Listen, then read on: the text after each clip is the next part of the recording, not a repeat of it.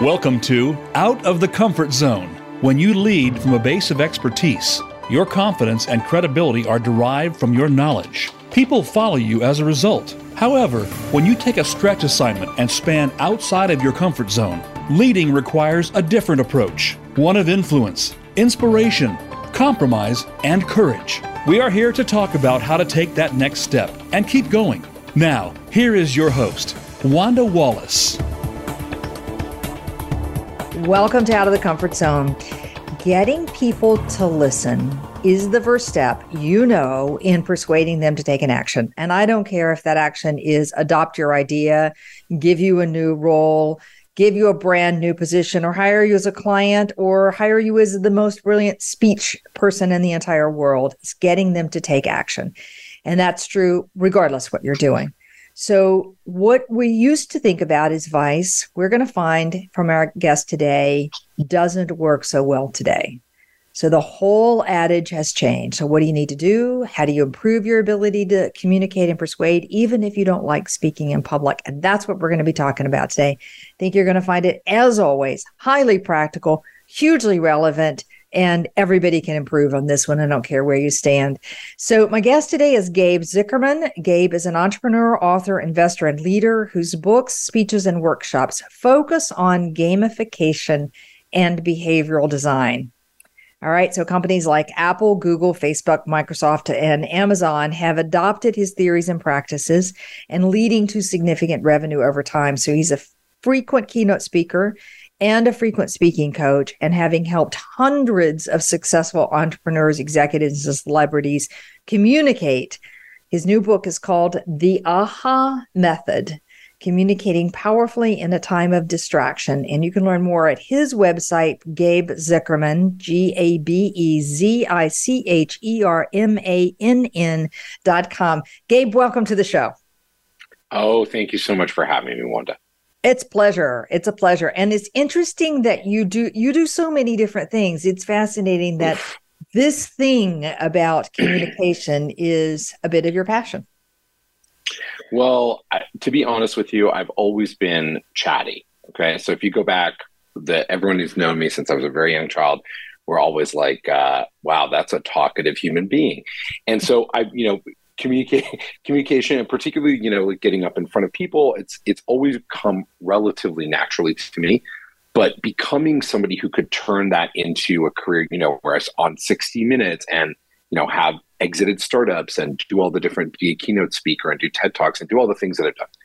That really was a kind of culmination of many years of work. And I had always used speaking as a tool or a mechanism for the other thing that I was doing with it, right? Like running a company or persuading people on an idea or an industry or whatever the case may be. And over time, I realized, a lot of work went into it. So it's not just like, the whatever inherent love that I had. And over time, what I realized was many of the things that people were taught, or I was taught too, on how to be an effective communicator just stopped working in an era of smartphones and perpetual, consistent, relentless distraction by, every company and idea under the sun.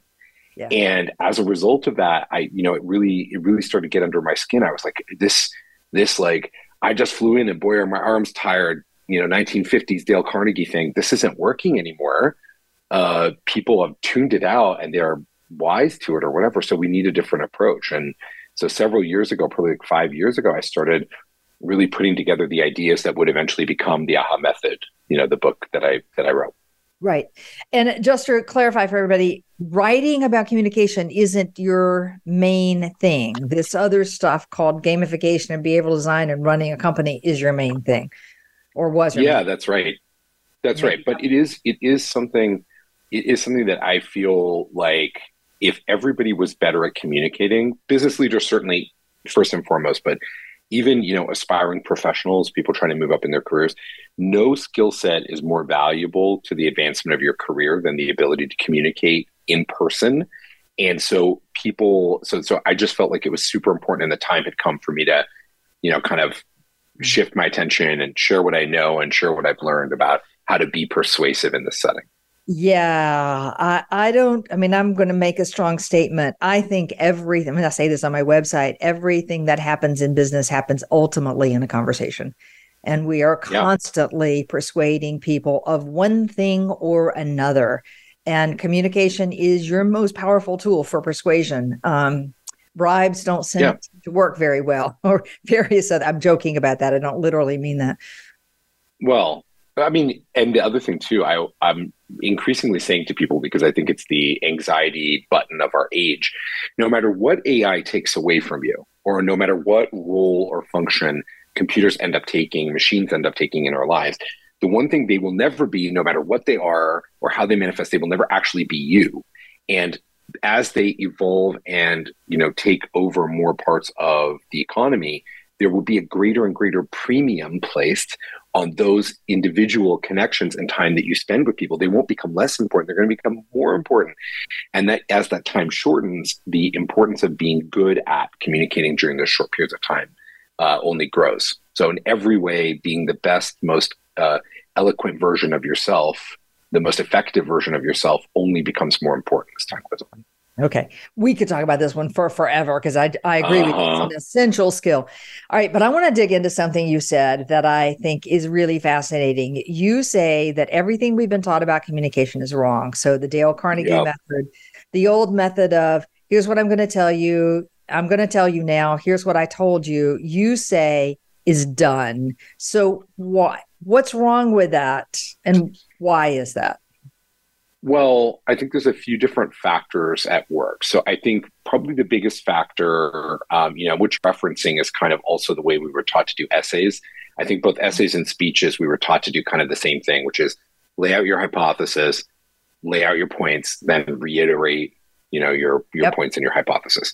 And what's happened is that storytelling has become the dominant mode of communication.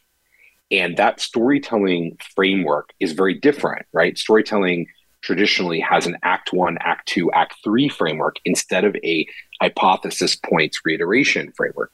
And what that means is that in storytelling, we start by setting up the central tension.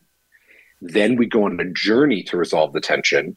And then we have the post-journey resolution. That's how stories are structured, which is obviously very different from the other way.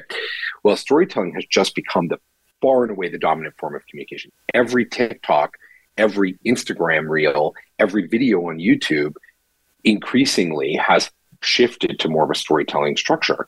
And the efficiency of people, the creativity of storytelling has gotten so profound that whole stories are told in a minute. That millions and millions and millions of people will watch. And by the way, asterisk for those of us who are old enough to have watched broadcast television, this is in fact the great art form of commercial creators as well. They're able to do that in 30 seconds, right? But the bottom line is this is a shift to storytelling models. And if in a storytelling world, you do a hypothesis statement, people tend to tune you out because they believe that you have given them the resolution to the story in that first sentence. The resolution to the story is, this is how this thing works.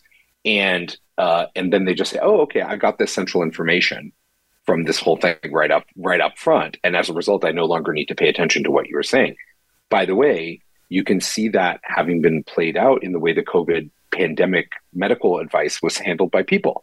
The researchers would come out, the scientists would come out, and they would say, they would make a pronouncement or they'd make a statement about what they knew about COVID. And then everybody would stop listening to them, give you the nuance about the statement that they had just made, which you actually needed. The nuance was more important than the statement. The nuance was actually the meat of the story, and it needed to be brought up to the front. So, summary, you've got to open with something that hooks people. You have to take them on a little journey. You've got to give them the resolution closer to the end. And along the way, you've got to give them some moments of emotional excitement, peaks and valleys, something to really hook into, because that's what they're expecting. So everything else just falls flat in this environment. It's very interesting. I believe from my original research and from a lot of others that we remember stories. So if you want, I've always believed if you want somebody to remember something, tell them the story. They will remember the story. They won't remember the conclusion, or they'll derive the conclusion from the story. I can't tell you how many times I have given a talk over my entire career, from teaching MBAs all the way through everything I do now. And people will come up to me 5-10 years later and say, Wanda, I remember that story you told. Sure. And even if they don't get the story right, they got the principle of the story correct. And I think people are deriving the principle from the story, but the memory mechanism is the story. And if you add that to what you've said, I think that's part of why storytelling has become so powerful. 1, it's engaging. 2, it's emotional. And 3, it's memorable. Yeah. And by the way, speakers, compelling speakers, you and I, everybody else, compelling speakers have always used storytelling in this way. But we have held out this, what I think has now become effectively false, idea that there is a kind of communication that's serious and a kind of communication that's not serious, and that storytelling is not serious, and that's for sitcoms, and that's where we do storytelling. But when we're doing something serious, we do it in the more Socratic form. Key point. Yeah. Conclusion. That's wrong. It's just, if you want to persuade and you want to engage people, that's like just false. That's wrong. Okay. All right. So I want to put you on the spot, and you can decline if you say, no, I can't do this. But on the spot, can you give me a 1-minute story that has this arc to it? Oh my gosh, yes. And it's about public speaking. Okay. Oof. This is one of my favorites. Okay. So it's COVID. And during COVID, public speakers, basically, we stopped working. It was just a thing that stopped happening for obvious reasons. And so, any opportunities to speak live, once we were comfortable with the contours of the pandemic, I was very inclined to take, just generally. And I got an invitation to do a keynote and event in Mexico City, which happens to be one of my favorite places. In 2021, I was well vaccinated. I already had COVID. And I was like, okay, just jonesing to do this event, and was excited to do it. And so they fly me down. I go to Mexico City. I'm so excited. It's great, And day of my keynote comes. This event is, this event is the first event back after COVID restrictions are eased. And so it's just thrumming. And they have taken over an entire trade show floor, has been partitioned, and I'm in the keynote area. And 1:00 comes around, but everything's on the same room, a giant room with all the food and exhibits and everything. So I'm in I go over to do my keynotes, 1:00 in the afternoon. I get up on stage. The audience is a packed audience. They're wearing headphones to listen to simultaneous translation if they need the Spanish translation. Everybody's sitting there. I start talking. At 1:04, an 18-piece mariachi band fires up about 100 feet away from me. They're in the food area, theoretically a separate area, but all in the same room. And if you've ever been in a room with a mariachi band, a 4-piece mariachi band, let alone an 18-piece mariachi band, that is loud. And they just start going. And I am speaking. And there is no way that people cannot tell that this mariachi band is playing. And I can't ignore it. It's actually happening. And I keep going, it's just like, you got to keep going, right? They tell you, keep going. And I'm going, and I'm noticing that the audience is noticing it. People are taking off their headphones to listen to figure out what they're hearing, right, in the background. And so there's this voice in my head that's like panicking now. Oh my God, the mariachi is going to, how long is this going to go on for? They're going to ruin my speech, right? I'm, just going over here. And I have this moment of like extreme calm kind of comes over me. And I'm like, I know what I'm supposed to do. I got this. And I started dancing on the stage. I can continue to do my speech, but now I'm kind of like dancing to the rhythm of the mariachi. And as soon as I reached the like kind of logical stopping point, just like a little pause in the speech, I made a joke where I was like, and if you want to hear me sing, I'm a really terrible singer, but if you'd stick around till the end, I'll sing my best version of these songs. The audience laughs. Everybody knows, we all acknowledge and accept that we are in the middle of this crazy scenario. I don't call attention to it. I don't, express my frustration or disappointment with it. I just say, we're all in this together. This is so funny. That was a funny moment. And if we move on, and the speech goes on and is a big hit for me. The core denouement of this entire story, of course, is as much as you think, well, I'd want to, I can't go to the organizers afterwards and say, hey, I can't believe you put that mariachi on at 1:00. They've got their own whole thing going on. It's not the way that we do it. But the best part about it was I came off the stage expecting some kind of thing. And the organizer was just like, wow, that was a really good talk. I'm really, really glad that you came. I think everybody's really into it. Not a word about this insane thing that had just happened. Like, it just didn't even happen. And I was like, I love Mexico and I love my job. Awesome. What a great story. And at the end of the day, it says you can't ignore stuff that's going on that your audience is experiencing, but you don't have to wave a flag around it either. Yeah, and I think at the core of that, so exactly, like, this is a weird situation because you are told in live performance and you just, the show must go on and you keep going. But if the interruption is so large that it's not ignorable, you can't per se ignore it. You've got to kind of work it in to what it is that you're doing. Yeah, and that's extra hard to do if you don't know your material. So the other lesson for everybody is you got to know your material. You have to know your material so well that no matter what happens, you can pick up and keep doing your material because you know your material. That's the key part. Right. I agree with that one. All right. So if that was a great story, and that does do the hook, the journey, the, moment of tension, the journey, and then a resolution. If we go back, just to illustrate a point, if we go back to the old way of storytelling, back to hypothesis, key points, and reiteration, I would say, look, the important part is to understand where your audience is and respond to your audience in real time. That's the point of my message today. And let me give you example number 1, and example number 2, and example number 3. And therefore, there's a conclusion. And by the way, you need to know your material in order to do that. Everybody would be asleep after sentence 1. Right. And it's such a fun story otherwise. So it's a shame not to tell it. Okay. Yeah. All right. So in effect, what you're saying needs to change is that we need to abandon our old way and adopt the storytelling framework, which is a bit of tension, a problem, a journey of, way to resolution, and a conclusion on resolution. Is that, and in a 3-part act, a 1, 2, 3-part act?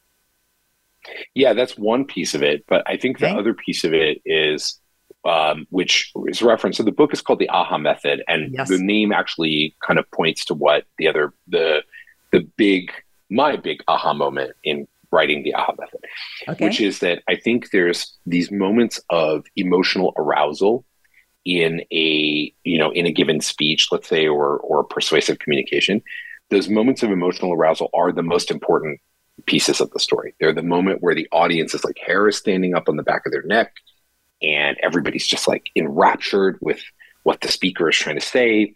And those moments are so very important. And what speakers often tend to do is they either don't explicitly craft for those moments. So they don't think about that moment as a separate thing that they have to craft for. Number one. Number two, they put too many of them in. So they think, if I've got one good thing that you need to walk away with, one aha moment, well, wouldn't you prefer to have 13 aha moments in this 20 minutes? And so I'm going to give you all the things I know. And don't allow enough breathing room for those things to be kind of absorbed. And, lastly, I think the core piece that ties back to what we were talking about before is people's short attention span and distraction, the fact that people are multitasking. Like, in a conference, it's sort of expected that people are behind their laptops. And if you're doing a Zoom call, everyone is literally behind their laptop. People are distracted and they're doing other things. In a distracted environment, we can't expect the audience anymore in this environment. We can't expect the audience to give us 100% of their attention for the full duration of our conversation. That's just not going to happen. So what we need to do is learn techniques that bring people back, bring their attention back, and bring their focus back to us, so that if they've drifted away and they're doing something else, they're able to bring their attention back and get the critical, important information out of a talk. In a 20 or 30-minute talk, I've got lots of cool things I can say, but there's actually really only 2 points in there that you might remember if I do my job perfectly well. Chef's kiss, perfect talk. I'm leaving you with 2 things that you probably will remember, maybe 3. So the rest of the talk, it's not filler, but the rest of the talk is there to help make those 2 or 3 support those happen. 2. All right. I don't like the fact that audiences have a divided attention span. I don't like it at all. Sure. I don't like it as a coach. I Sure. don't like it as a trainer. I don't like it as a presenter. I don't like it as a podcaster, but it happens. Yeah. Yeah. It even happens with my guests sometimes on the podcast. Yeah. But I do accept that as a reality. When you say bring attention back, what kind of things bring attention back? So I did it in the previous segment, if anybody is listening and wants to back up, which is that I changed my tone and volume and the pace at which I was speaking, which had suddenly changed.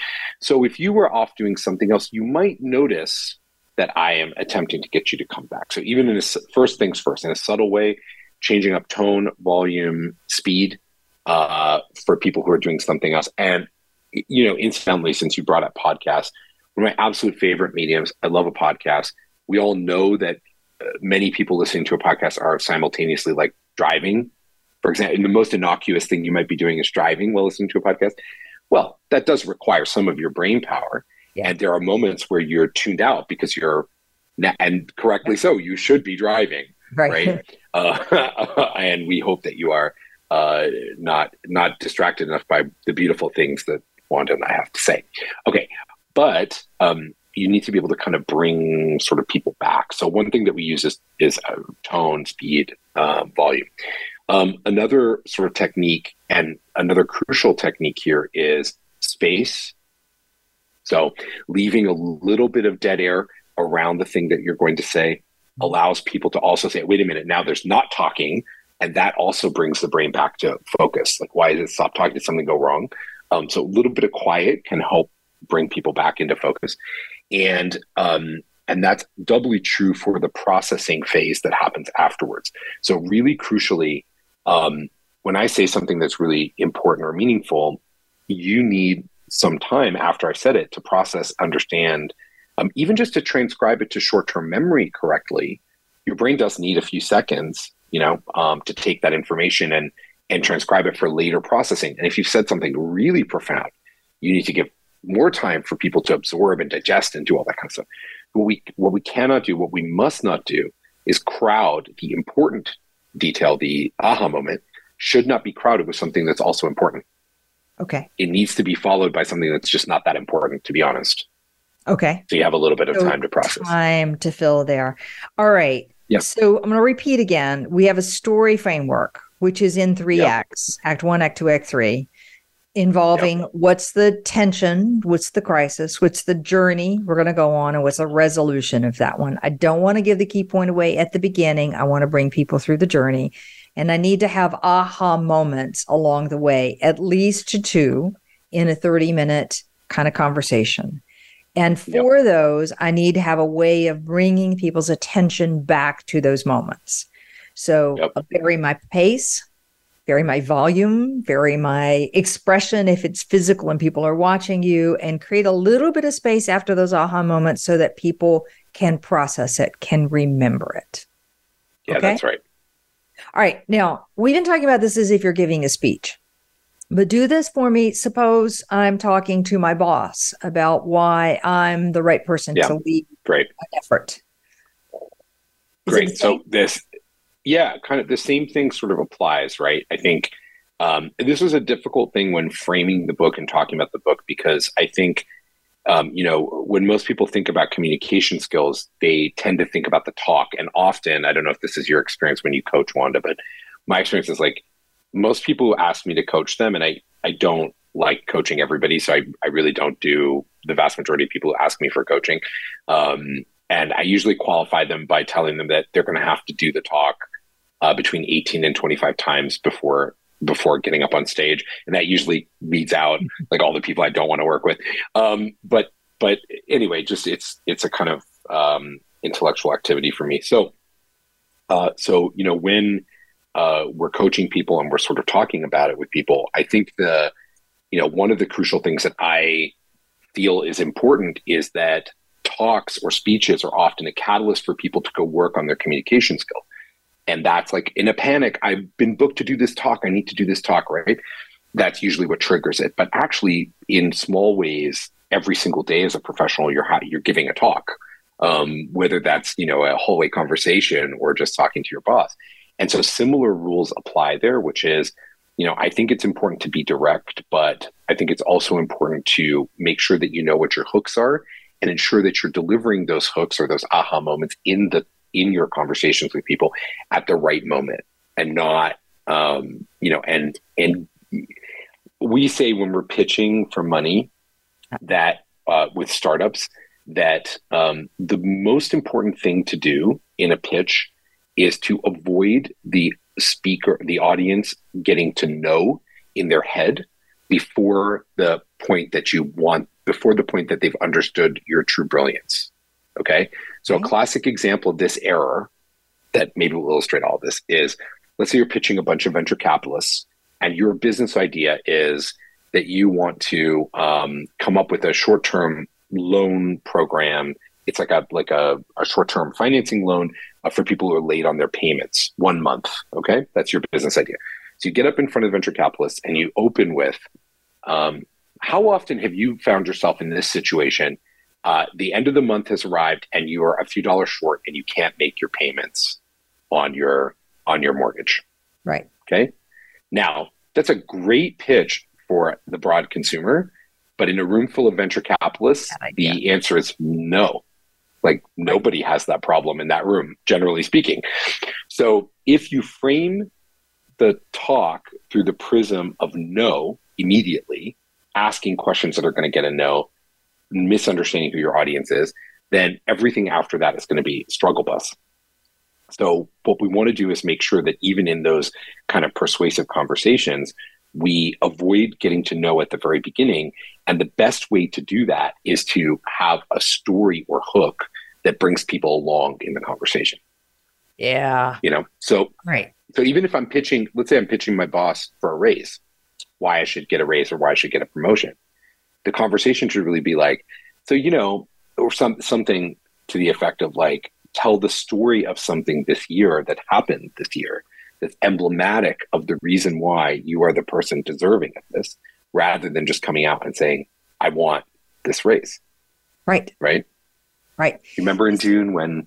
Yeah. I love when people come at the same idea from very different points of view. And I'm going to do this one right now. Sandy Pentland, who's been studying a ton of stuff from MIT for ages and watching people's body languages, their movements. He actually puts a device on them and has them wear it. And he talks about these 4 patterns that are uniform across human beings and across animals for that matter. And he says, I can predict with a high degree of accuracy success in a salary negotiation without ever hearing a word that was said by just looking at these patterns of behavior.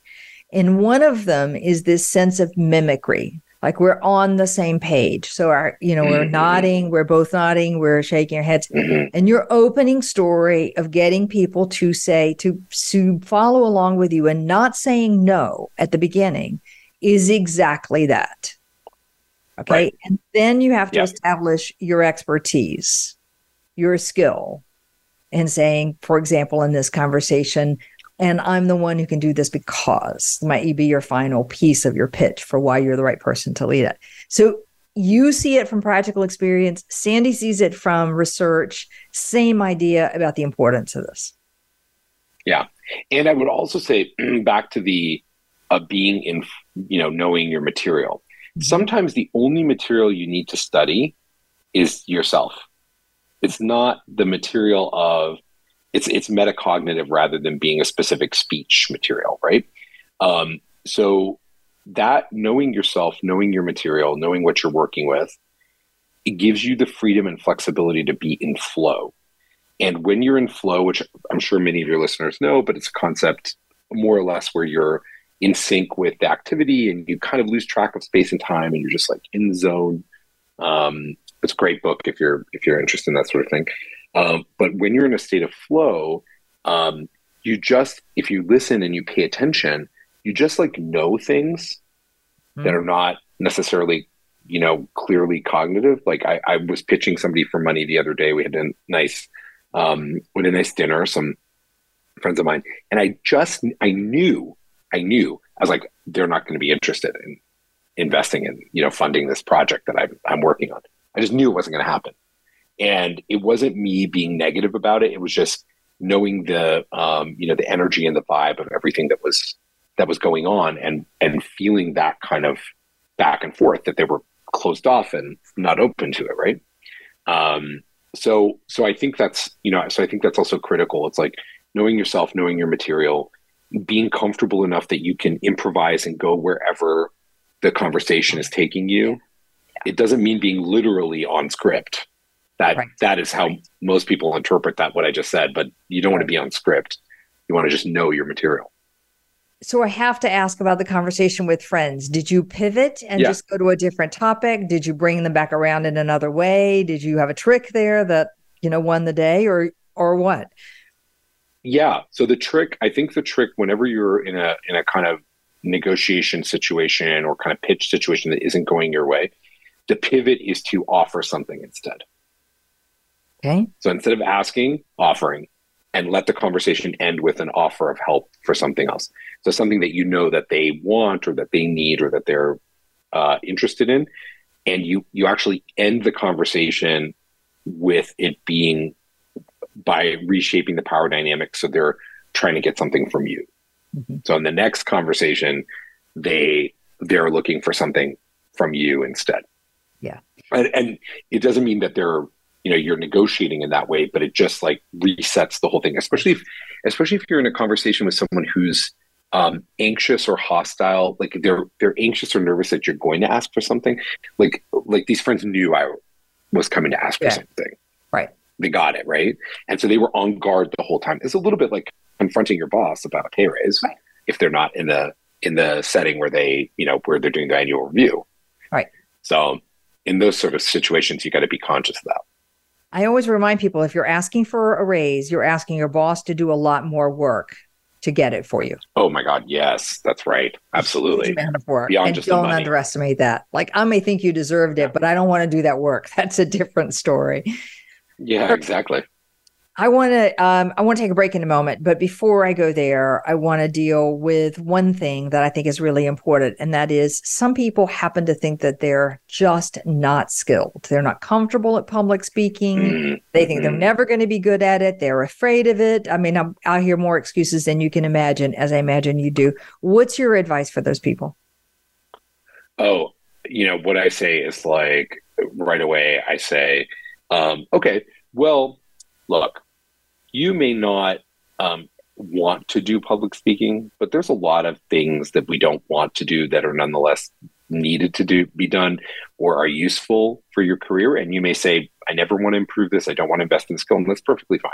But if you do think that there's a reason why you want to do this and a reason why you want to understand, why you want to get better at it, and we've been persuasive enough to get you to consider this as a skill you'd like to add to your repertoire, then what I would tell you is the goal of speech, but certainly from a coaching standpoint, the number one goal, and I talk about this in the book, The Aha Method, I'm not trying to I don't want you to be somebody that you're not. Mm-hmm. I want you to be the best version of yourself. So if you like yourself enough to believe that you are worthy of sharing what you know, or a perspective, or getting what you deserve, or getting what you want in life, then there's no downside to taking that core essence of who you are, staying within the framework of that person, and polishing that diamond up real nice so you can just be a better version of yourself for other people. And asterisk, I'm almost 100% convinced that you have something important to share with the world, that it's not going to take long when we sit down and talk before we get to some essential experience, understanding, insight, perspective, frame, lens that you're carrying with you that actually would be meaningful and important, even if it's, industry specific. So whatever that might be, why wouldn't you want to share that with other people? And why wouldn't you want to, be more effective at your life if you don't have to change who you are? Okay. Pretty good pitch. I like that one. I think the important part about this one for everybody, though, is wherever you are, whoever you are, however you are, whatever is naturally you can get better at this. And I'm also going to say those of us who speak for a living and happen to be do a lot of it without a lot of prep, can get a lot better too. It's a practice. It's like a muscle that I think everybody's got to work on. For sure. Okay. All right. Perfect place to take a break. My guest today is Gabe Zichermann. The book we're talking about, The AHA Method, Communicating Powerfully in a Time of Distraction. And you can find Gabe at gabezichermann.com.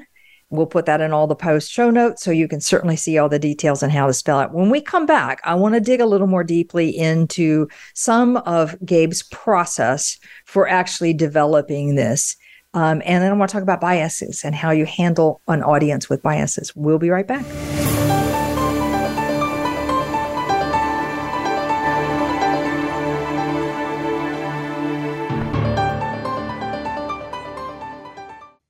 Hi, I'm Wanda Wallace, host of Out of the Comfort Zone. We have some amazing guests with some incredibly good ideas about how to take your leadership to the next level. But I find people are looking for more practical ways of implementing those ideas. So we've created an individual subscription service specifically to focus on how to apply. You'll find more about that at www.outofthecomfortzone.com. We have 2 additional subscription services, one for the social group that want to exchange ideas and perspectives with a group and talk about career advancement. And we have a master's level for people who want to take a deeper dive, all on outofthecomfortzone.com. We hope you'll join us.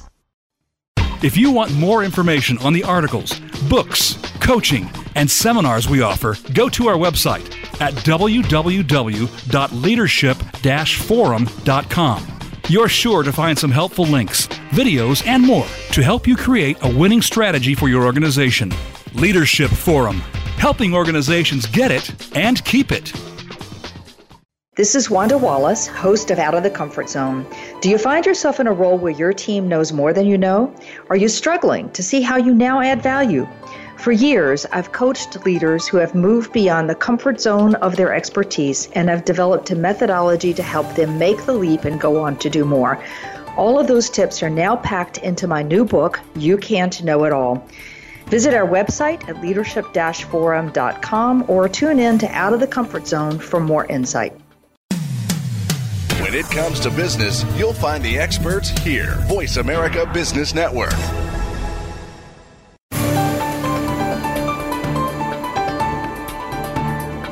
You are listening to Out of the Comfort Zone.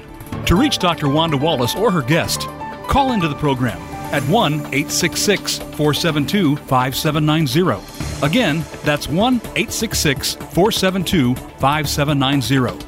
You may also send an email to wanda.wallace@leadership-forum.com. Now, back to Out of the Comfort Zone. Welcome back. With me today is Gabe Zichermann, and you can find more about Gabe at his website, Gabe, G-A-B-E, Zichermann, Zichermann.com. The book we're talking about is The AHA Method. Now, if I try to summarize the several aha moments in this last segment, they're going to be a little difficult, but let me hit a few points. One is the old methodology of stating your hypothesis or your key point, followed by 3 illustrations of why that fact is true, followed by a summary conclusion where you reiterate your main point, just doesn't work anymore. And the argument is because when you have given the statement of what you believe at the very beginning, your key point, people then just tune out because they know the conclusion. We are wired, we're much more attuned to, we're much more attentive to stories. So when you follow the arc of a story in 3 acts, you're going to get more attention. And the 3 acts are things that start with what's the big crisis that needs to be resolved? What's the journey and discovery? And then what's the resolution about? And in each of those, I need an aha moment. Aha moment means something that gets emotional arousal, something that draws people's attention in and they go, or it's almost like you feel like they're leaning closer to you going, okay, and to those pieces that draw people's attention back to you. Now, some tricks on how to do that. We've already talked about those. So ways to apply that outside just speech making, whether it's asking for venture capital funds or whether it's asking your boss for a raise or whether it's asking for a particular assignment or whether it's just trying to pitch an idea that you have. Storytelling is the name of the game. in a distracted world. And for sure, we're all distracted.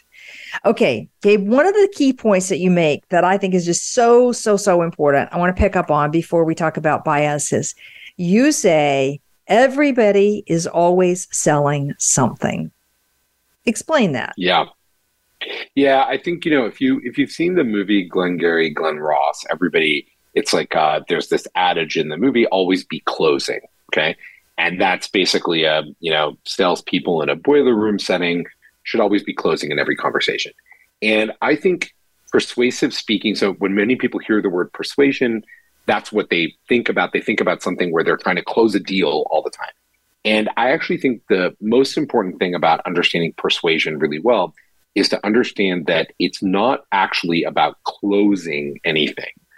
It's about coming to interactions with other people with a fundamental idea of what it is that you would like to get out of this conversation or these interactions, and creating a space where what you would like to get and what the other person would like to get can come into alignment with each other. So it's creating space, understanding yourself, understanding your goals, creating space for that, creating space for the other person to come and have that kind of exchange and change minds and change opinions. Even if you're having a simple water cooler conversation with a colleague about something innocuous, and you don't think you're actually trying to persuade them of anything, you're not really like in that conversation attempting to get somebody to do something for you or believe in something, that's nonetheless an opportunity to persuade that person that you are kind or credible or consistent or a good person, whatever it is that you would like to convey. And so crucially, any interaction with anybody is an opportunity to persuade, even if you're just trying to persuade them that you're a good person at the core. Right.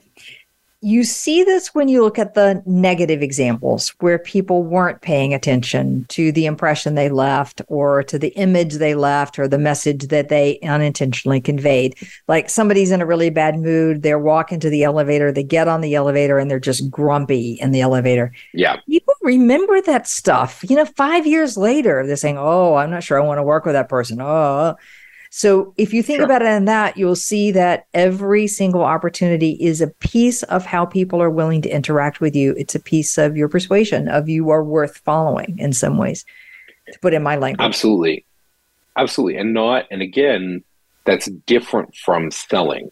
Now, persuasion is part of selling. So you can't really sell without being persuasive, but you can be persuasive without overtly selling. The crucial part is it begins with just this idea that you also, by the way, it's back to what we were talking about before the break. Do you have something of value to give other people? Are you in the world to give something to people, to be someone who has something to share, an insight, a value, a shoulder, your effort, your time? If you fundamentally believe that, then, that is the platform upon which you persuade others, which is your gift of service through that prism, not you taking, but rather the thing that you're giving is the core essence of persuasion. It's also the essence of confidence, and it's the essence of followership, and it's the essence of relationships and trust. And so thinking about what you have to give others, what your value is to give to others, hugely important. All right. Yeah.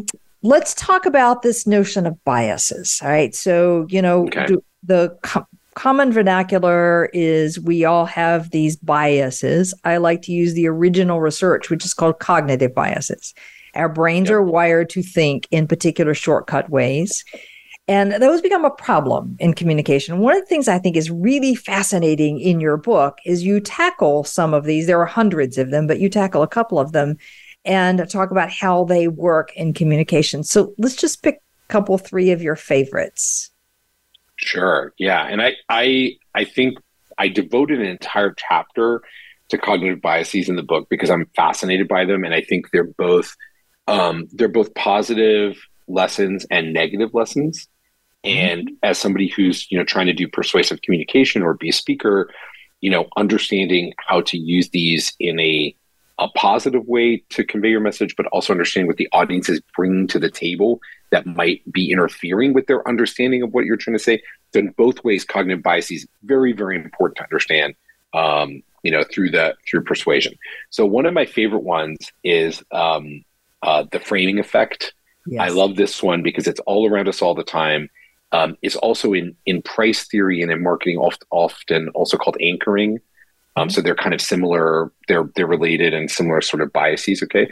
So when I tell you that, when I say a statement like, only about 1% of Americans might die of COVID over a 20-year time frame.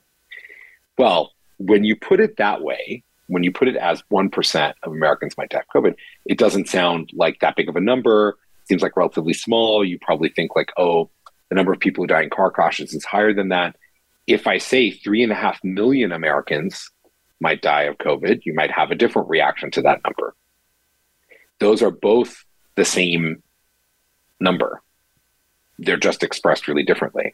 Or that the famous case study, 1970s case study, Burger King attempting to compete with McDonald's Quarter Pounder releases a product that was a third pounder burger, but it underperformed. And in market research, people thought that a third pound was smaller than a quarter pound because the denominator number 3 is a smaller number than 4. That would be a blindside for an intelligent, educated person, because you would say, well, you should know that a third is bigger than a quarter. But if you then set yourself in the context of where that information is being presented, people are quickly scanning these numbers, and it might look like a smaller number. Yeah. Just because of how people think about numbers. So when you're presenting information, particularly data, you do have the choice of how to present that data, and you can, in fact,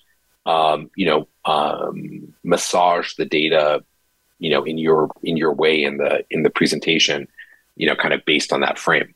Right. And by massage, I think you don't mean manipulate the data negatively. It's just thinking about which way am I presenting it. Am I correct about that? Yeah, absolutely. But I think there's also like an element here, and I used COVID specifically. I used the COVID data specifically because no matter where you are, listener, right now in your political viewpoints on what happened, you might have a perspective on whether or not the different interventions related to COVID were useful or not useful. And but you've probably noticed that in every discussion about this between people, that the same numbers are being understood in two different ways by people based on the frame that they're coming to it. The numbers are facts. The interpretation of the numbers are different. And part of the reason for that different interpretation is the framing effect, because the person is coming into that number understanding with a different frame of reference for what that number might mean. Right. So it's crucial, especially when talking about numbers. It's incredibly important to understand that. And anchoring is the corollary, which is once I present you with the first number, all other numbers tend to be compared against that first offer or number that I gave you. So if I tell you that the estimate is going to be $1 million, and then I come back to you and I say, or I've got something that's going to cost $750,000, you'll be like, well, I'll take the cheaper one. That's a great deal, right? And it's a great deal because I started by saying, well, there's this $1 million thing, or I can do it for $750,000. But if I started by saying there's a $500,000 thing, or I can do it for $750,000, then the $750,000 seems less appealing. Right. Absolutely. Well, and we see that one all the time. Let's talk about a different one. Sure. This notion of, let me just label it as a clustering bias, and I'll let you kind of explain and take it from there.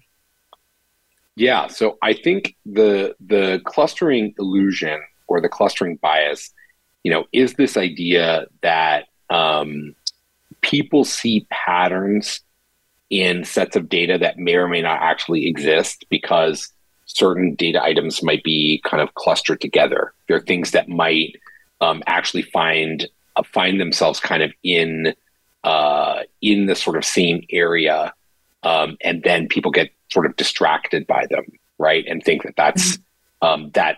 Therefore, there must be a pattern because certain things are kind of clustering together. And sometimes that clustering happens for people, like it also connects to other kind of availability heuristic. If I see, this unusual example in recent times, but if I see 2 car accidents happen in a short period of time, I might be inclined to believe that car accidents are on the rise. Yeah. Because I didn't see any car accidents. All of a sudden I see 2 car accidents. Now car accidents are a thing, right? Or these smash and grab retail thefts that have made the news a bunch lately, right?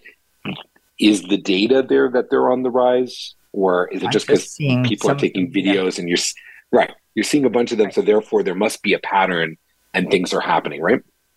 So when presenting that kind of data to people, you might want to call out, like I just did with the smash and grabs, you might want to call out the clustering effect and point to it and actually say, hey, there's this data set, but we might be biased here because we're not clear if there's actually a pattern. So often it's used in a kind of de-escalatory way.